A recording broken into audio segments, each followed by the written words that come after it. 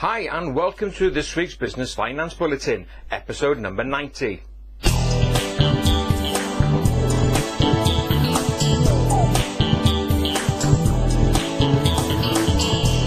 Well, welcome again to this week's Business Finance Bulletin with me, Rob Warlow from Business Loan Services, the commercial finance experts. So, what have I got to share with you this week? Well, we're going to be looking at the latest stats around late payment, another alternative finance provider that's caught my eye. We're also going to be looking at business growth generally and how businesses out there are feeling about their prospects. And in my business finance tip of the week, I look at the importance of making sure you contribute some cash to your finance project.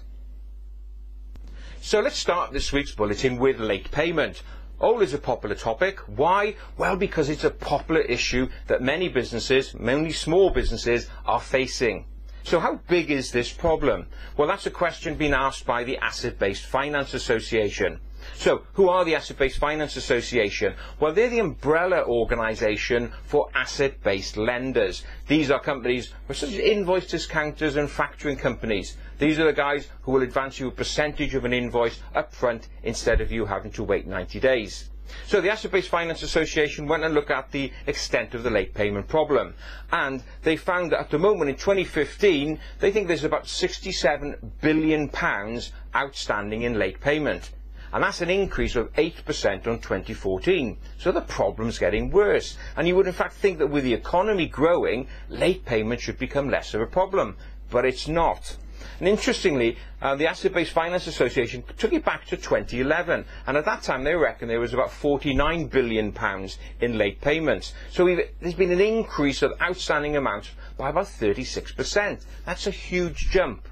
So what can you do? Well, remember, make sure you're clear with your clients on what your terms are. Make sure you invoice on time and chase. That is the key thing. Get on the phone and chase that payment. Also had a look at another survey carried out by Crunch Accounting. Now, Crunch Accounting, they're an online accountancy software provider, and they wanted to know amongst the self-employed world and freelancers, who is the best at collecting payments?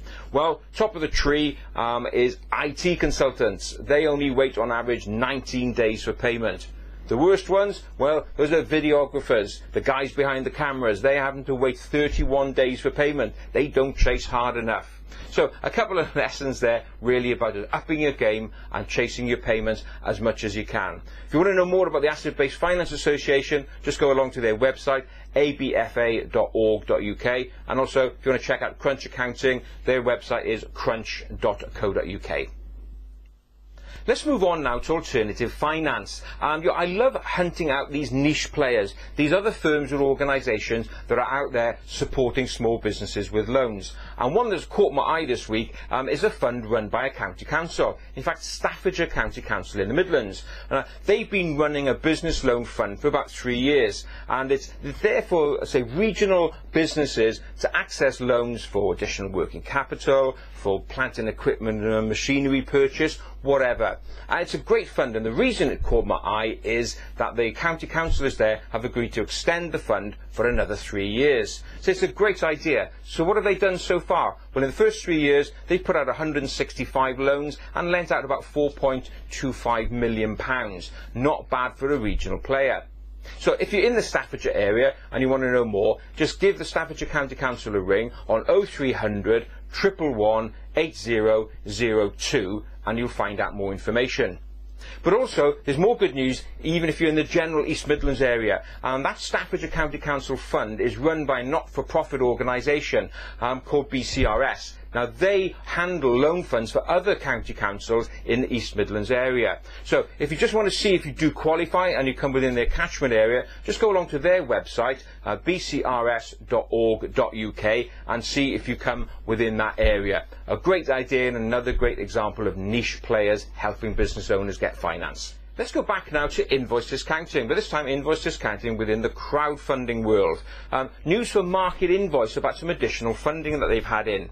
Now, Market Invoice is an online matcher of institutional money and high net worth individuals who want to support businesses who have got payments outstanding to large blue chip companies. All you have to do, if you've got one of those invoices with a very big company, go along to Market Invoice and they will match it up with institutional private investors. Well, they've had some additional funding now from the British Business Bank. British Business Bank have handed over a further £5 million to help on lend and support businesses, and that takes the British Business Bank's funding up to £10 million in Market Invoice, and that's a great stamp of approval of what these guys are doing. Market Invoice announced that they've just matched just over £500 million so far and done 8,000 transactions. So as you can see, a growing player in this market. So if you've got money outstanding with invoices, particularly with blue chip companies and large companies, just go along to their website, marketinvoice.com, and you'll find out more about how you can access that service. So, business growth. Are you in growth mode? Well, according to a new survey by American Express Small Business Services, many of your fellow small business owners are feeling extremely positive about this year and going forward. In fact, they found that 88% of those business surveyed said they have seen growth in the last 12 months. Now that compares to 41% when the survey was done a year ago. So it's a near doubling in businesses that said they're going to grow. 18% of them have seen a growth in turnover, and many of them are saying they're going to see the same again in the next 12 months. So what's holding businesses back? Well, number one, fear of competition, what the competition are doing out there. Secondly, rising business rates, causing a problem of profitability and cash flow. And number three, perhaps not a little bit surprisingly, access to finance. But hey, as you know, there are loads of alternative providers out there, and of course you can just get in touch with us at businessloanservices.co.uk if you're struggling to find the right finance you need. So there are lots of positive vibes out there at the moment, and a lot of things to look forward to in 2016. So let's move on to the business finance tip of the week. And this week I've got a clip from an interview that I did looking at the importance of the contribution that you have to make in terms of cash to any project that you're looking for finance for. Let's go to that clip now. I mentioned previously, gone are the days where you can get 100% finance. It's just not going to happen. Yeah. You may have got it during the boom days, but that's not how it is anymore. So first of all, the bank will look at, well, what's your contribution?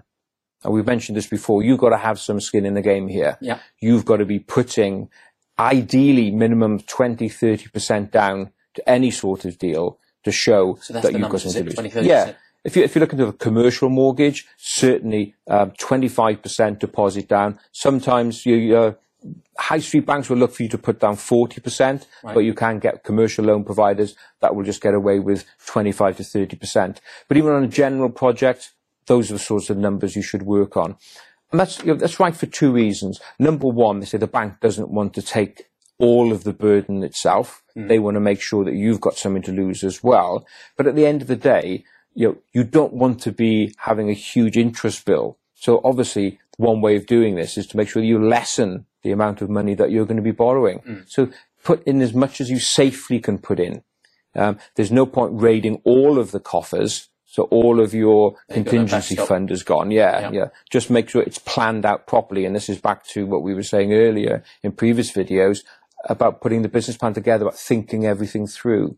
So make sure you've got a contribution. So there we are. Don't let the bank take all of the finance risk. You're going to have to lose something as well.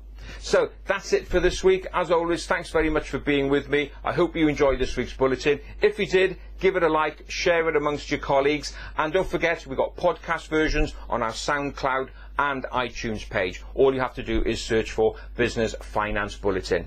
So that's it for this week. Thanks very much for being with me, and I look forward to being with you again next Friday. Have a great, successful and profitable week. Bye-bye now.